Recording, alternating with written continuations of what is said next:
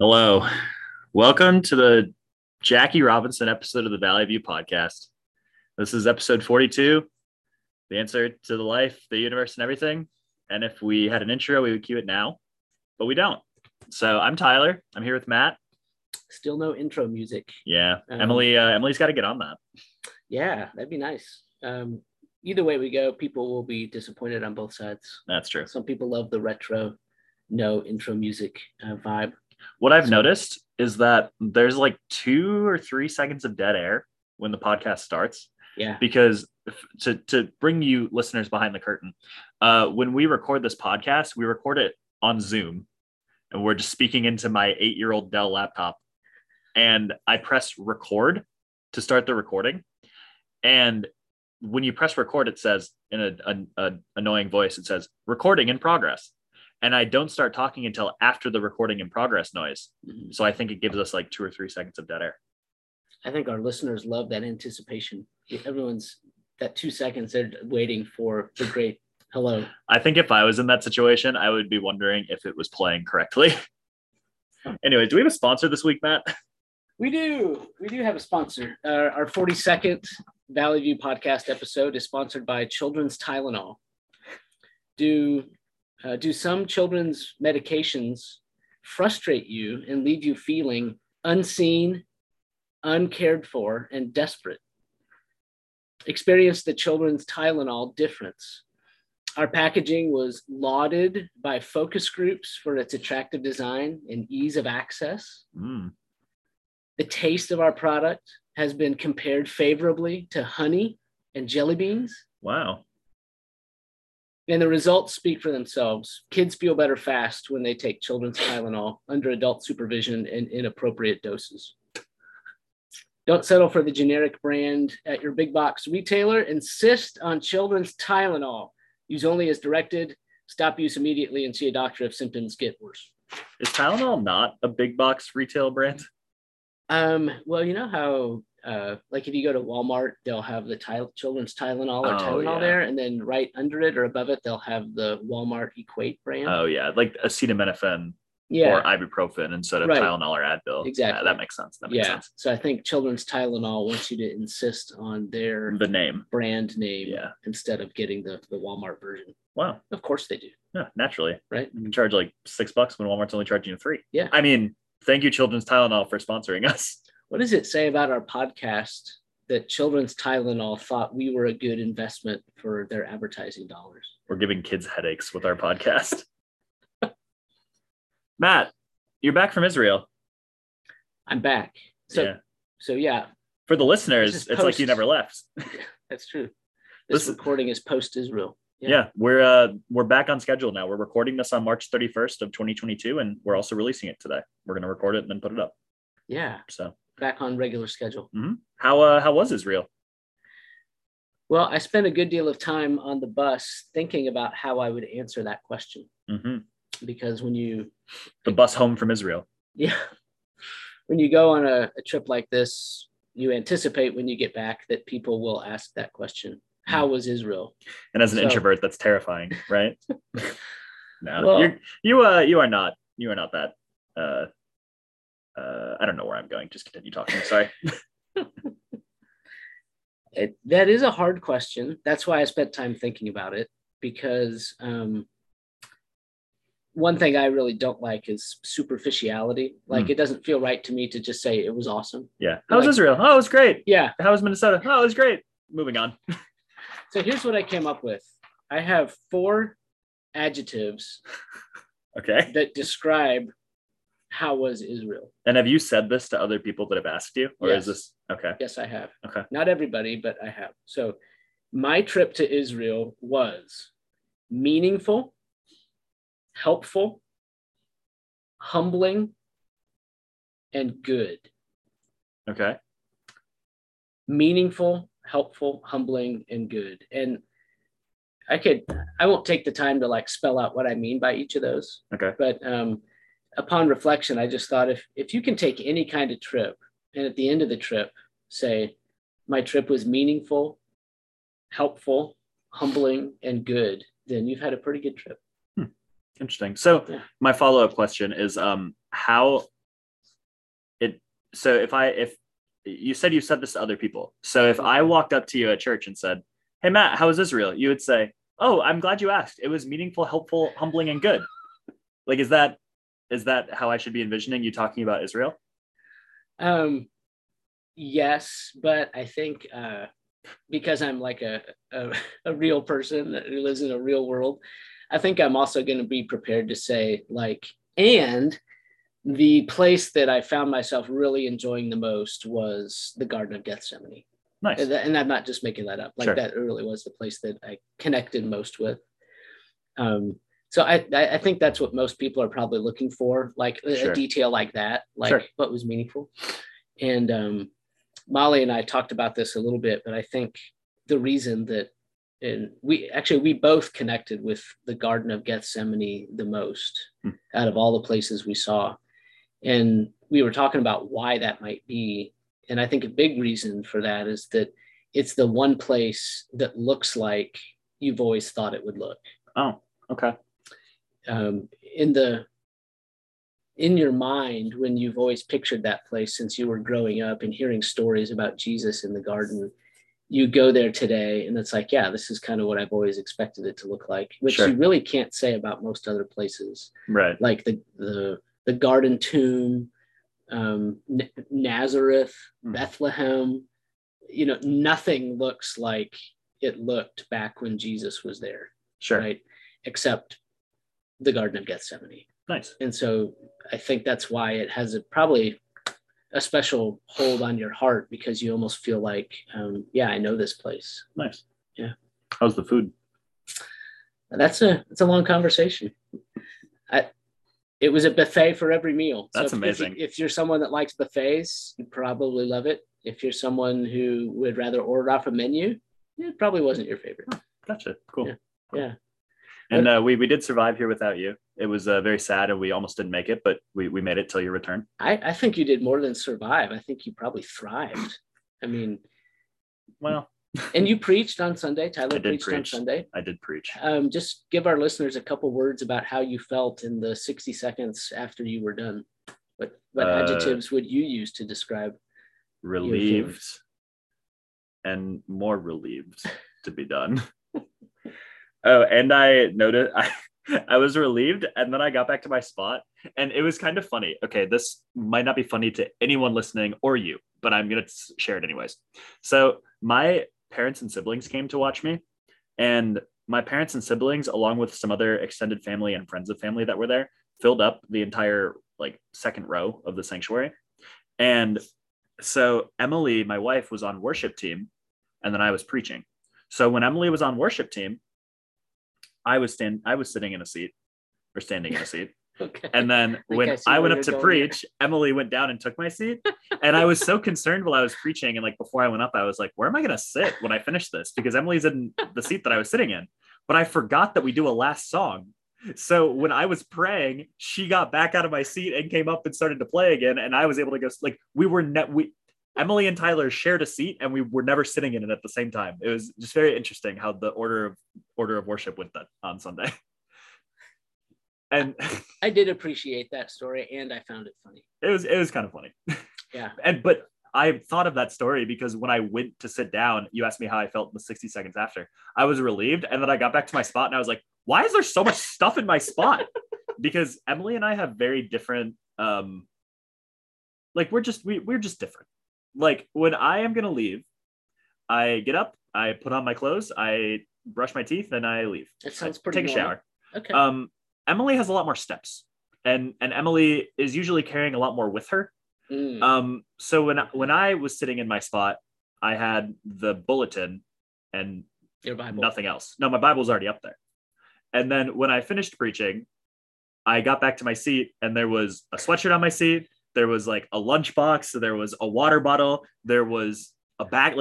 There was just so much on my seat. And I was like, what is all this doing here? Oh, yes, my wife. And I put it off, and then I stood for the last song. Let me ask you, did you sweep it off with one swift motion of your forearm that you just swept everything off the seat? Yeah, or did you pick up individual things and set them down? I burned with righteous anger and cleared it like the temple. No, I didn't think it would be very becoming of me as having just finished a sermon to walk down and just start yelling at the seat that I was supposed to sit in. So no, I tried to take it off nicely, but quickly because I wanted to stand and sing the song. So none of that was what we were planning on doing. I have a couple listener questions. Let's go to listener questions. So these listener questions are both from listener Karis. Very excited to go into these. Sometimes when Karis has a question, Sophie gets honorable mention, but I'm not sure if Sophie had a hand in these. So we'll give Karis full credit this week. So we're going to do listener questions, and then we are going to do a little summary of 1 Corinthians today. 1 Corinthians, right? Yes. Okay, Let's hear the questions. So there's 2 of them. Here's the first. One of them it's fun because one of them is kind of lighthearted, and then one of them is a little bit more serious. Reflects the nature of the podcast. Yeah, naturally. So we'll do the more lighthearted one first. Matt Brandt, growing up, what was your most embarrassing phase? Ooh. My most embarrassing phase. Well, can I go with what I'm most embarrassed by now? Or should it be like what was most embarrassing at the time? I think it's like looking back is the spirit of the question. So as you at 43 years old, reflect upon your life, what phase growing up was the most embarrassing? Okay, I would say when I was like 6th and 7th grade, I was really mean to my twin sisters. And that is the thing that embarrasses me most now, was that I was a name caller and very insensitive, not loving, and I'm really ashamed by that. And also I kind of, I had braces and I couldn't figure out what to do with my hair. So I looked bad, looked dumb, and was also an ugly person on the inside. Nice. So put all that together, and that's embarrassing. More of an embarrassing phase. Yeah. And probably the worst part is that I wasn't really embarrassed by it at the time when I should have been. Okay. That's funny because so combine all that with lack of self-awareness and lack of shame. And that's bad. That was a bad couple of years. Did she ask the same question of you? Well, yeah, it's for both of us to answer. Okay. It's funny because you say, looking back, it's embarrassing because you had all that and you weren't self-aware. And it's hard for me because I had an embarrassing, I would say that I had an embarrassing personality, but my phases don't really embarrass me. And maybe they should. So I have to answer this question as like what somebody would have thought was my most embarrassing phase, of which I have 2. Okay. So I think a lot of people would say that my most embarrassing phase was when every single day from 3rd grade through 8th grade, I wore a football jersey to school every day. And not even just to school. Every day from 3rd grade to 8th grade, I wore a football jersey. I believe that's been noted on the podcast previously. I remember that. Which I'm not embarrassed by, but I guess some people would be. The second one is, so upcoming to date this podcast farther. I mean, I literally said what date we're recording it. But in a little over a week, the youth group will be going on our spring retreat. And we're going to this really fun youth conference in Duluth. I went to that as a student. And every year in high school, when I went to that retreat, I wore the same outfit to every one of the like rallies. And it was a neon shirt, neon shorts, the brightest shoes I could find, and one knee-high red sock and one knee-high blue sock. Wow. Was the neon shirt and the neon shorts the same neon color? Yeah, they matched. They did. So you're like one...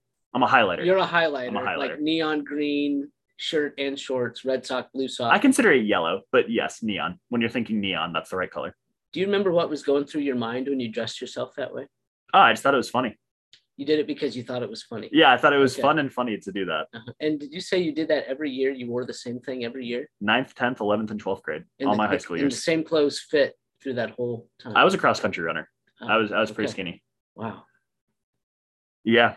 And it was funny because during my senior year, I actually realized that I was kind of aging out of it because my freshman, sophomore, and junior years, I've always been, like, you can tell by how fast I talk. I've always been like hyperactive, like not really ADHD, but just like I like doing stuff. I like moving. So ninth, 10th, and 11th grade, I was wearing that and I was always moving. And I didn't even really think about the fact, like, I was wearing the highlighter stuff and I thought it was funny and I didn't really think more about it. But my senior year, I had kind of chilled out a little bit. And so I was wearing the neon. And I remember specifically on like Saturday afternoon, I was wearing the neon after like waiting for one of the like meetings to start. And I looked and I saw some like middle schoolers or early high schoolers like running around and being crazy. And I like looked at them and I was like, oh, that doesn't look that fun. And I looked down at myself and I was like, what am I doing? Why am I wearing this? I don't deserve to wear this anymore. I'm not crazy enough anymore. But I will always remember that. I was like, man, this really fit me well when I was like running around and jumping and being insane. But as a senior, just kind of sitting and hanging out with my friends, it doesn't really fit. That is great. Thanks for being vulnerable and sharing that really embarrassing episode. And if you've got a picture somewhere, I'd love to see it sometime. Oh, I could try to find one. Yeah. But yeah, like I said, I'm not really embarrassed of that. It just is like, it would qualify as an embarrassing face. Yeah. We'll let our listeners decide how embarrassed you should be about that. It's true. Here's the second question. This one's a little more serious. How has the Bible influenced your choices? And specifically, it says big and little. So in the little things of your life, how does the Bible influence you? And then maybe when you're thinking through big decisions, how does the Bible influence that? Is it the same, different? What are your thoughts? Well, that's a really good question, Karis. Thank you for the thought that you put into that question. I'm going to give an answer that may not be totally satisfying, but I think this is as honest as I can be, and it will also speak a little bit to the way that I view spending time in the Bible. I really do view my time with the Bible and in the Bible as almost like being put on a wood lathe where you are shaped continually by what you're reading and experiencing and being molded into a different kind of person by the time that you spend there, taking in the nourishment of the Bible. Even maybe I'd use the word like soaking in it as a daily habit and spending so much time in it. It just, Paul writes, let the word of Christ or the word of God dwell in you richly. I think the Bible has just shaped me and shaped me and shaped me over the last 20 years into a different person than I was before. And I think that's a product of the time spent in the Bible and the work of the Holy Spirit in my life. And that has had the consequence of affecting my choices, and almost to a degree that I don't even know if I could draw lines and say, this is exactly how it's worked. It's just made me a different person who makes choices that I didn't make before. Maybe about what I say to people and what I don't say, how long I'm willing to listen to people, what I prioritize when I'm spending time with another person, what my reactions are, my tone of voice. I think it's all very mysterious. And I think all I can say is that that's what happens to you. And that's the intended effect of being in the Word of God, that it changes you. Right. And there's some mystery involved, I think. Yeah. So that was a big pile of stuff that without a lot to set your feet firmly on as far as an answer goes. So I'm going to punt to mystery and being shaped by the Word of God. Is that okay? Sure. I mean, do you understand? Is that understandable? Yeah. I mean, I'll give a similar answer in maybe just in different words. I don't know. Like when I think about how the Bible influences my decision-making, I don't really think of it as like, I need to make a decision now, so let me bring in the Bible to help me. What I want is for the Bible to be so ingrained in the way that I think that I'm making decisions. And as I'm making decisions, like the Bible is reflected in them, like the teaching of the Bible. Yeah. So, and similar to what you're saying, that it's like an ongoing process, like I almost don't notice that my mind is, again, we've talked about the fancy term of sanctification before, becoming more like Jesus on the podcast, but I sometimes don't notice I'm being sanctified until I reflect, where like I'll sort of, I mean, I guess an analogy could be the highlighter story, that I did not realize that I was growing up and kind of like mellowing out until I reflected in my senior year upon myself in the years before.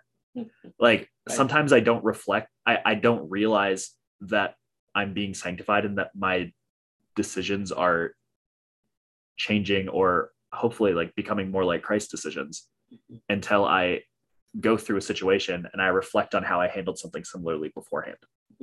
So I guess what we're both saying is that it's not like I need to make this decision, so let me use Jesus on this big decision, or I have this small decision and I want to involve the Bible even in this, so let me try to bring my brain towards the Bible for this. Like, we're kind of viewing it more as like we want our decisions to be so influenced by the Bible that our thoughts become Jesus's, like Jesus's thoughts become our thoughts. More accurately. I think that's a great way to put it. I'll say something at the risk of people maybe misunderstanding what I'm trying to say. I'll say it anyway. I think the individual decisions we make are not as critical as we think they are. When God regards the critical thing as Christ-likeness. And I'll give you an example to illustrate what I'm trying to say. There's a lot of different professions that our kids could choose. Like I'm talking about Molly and I's children. Yeah, not yours and my children. Yeah, exactly. Our family, our 4 kids, we don't so much care like what they decide to take an interest in and pursue as a career. We want them to be happy and fulfilled and reflect Christ and have joy in whatever they choose. Right. And that, since that's how we feel as parents, I think that we have a legitimate reason to say that's probably how God looks at us as his children, that maybe we don't need to agonize over decisions as much as we do sometimes, as far as finding the thing that we think is the will of God, when we know that the will of God is our sanctification. Right. And that's the will of God is that we bear the image of his son. Sure. I know that has practical outworkings in some decisions that we make, but I'm stating it as making kind of a universal claim in order to make really a smaller point that the important thing is Christ-likeness. Right. And that's, I guess, to bounce that out, like, that's not to say that God doesn't care about your decisions. You know, like every decision you make, like God knows it and God cares about it. But to then take that knowledge that God knows and cares about your decisions and be so terrified that you're going to then make the wrong one. God's primarily focused on your sanctification. Yes. Not on what kind of toothpaste you use. And thank you for that clarification, and to kind of head off some of that misunderstanding that might take place. Sure. So anyway, great questions. You want to talk about 1 Corinthians for like 6.5 minutes? Love to talk about 1 Corinthians. It's probably good this one's shorter because I don't know as much about 1 Corinthians as I do about some of the other ones we've talked about. Here's what I know about 1 Corinthians. They've got problems all over the place. And so I'm going to name a few of the problems they're having. So keep in mind that when we say 1 Corinthians, we mean like Paul's first letter to the Corinthians. Maybe, right? The first one that's in the first one that we have in the Bible. First one that we have in the Bible, right? We know that there is another letter to the Corinthians that we don't have. Right. We don't have it.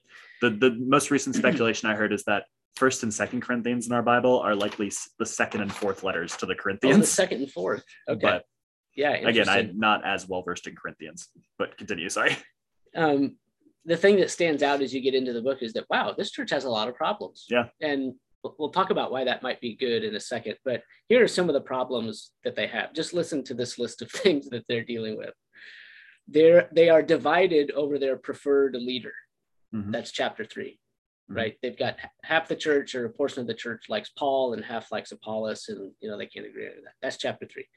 In chapters 5 and 6, we learn that they're handling sin inappropriately. And it's really pretty intense levels of sin. Yes. Yeah. Major levels of sin. We learn also in chapters 5 and 6 that they are mistaken regarding what are appropriate sexual. I'm sorry, this is chapter 7. They're mistaken regarding what appropriate sexual relationships look like in marriage. Mm-hmm. So they bought into some Stoic philosophies from the Greeks that Paul's having to correct. They have some mistaken notions about the sexual relationship in marriage. In chapters 8, so that's chapter 3, chapter 5, chapter 6, chapter 7. In chapters 8 and 9, we learned that they are not thinking about their own rights correctly. And Paul has to correct them on that. We learn in chapter 11 that they're not handling the Lord's Supper correctly. They're getting that wrong in some pretty major ways. In chapter 12, we learn that they're looking at spiritual gifts incorrectly, thinking about those in the wrong way. And in chapter 15, we learn that they're in danger of believing the wrong things about the resurrection, the resurrection of Christ and their own physical resurrection. So it's like now we've gone from chapter 3 all the way through chapter 15, almost nonstop with problem.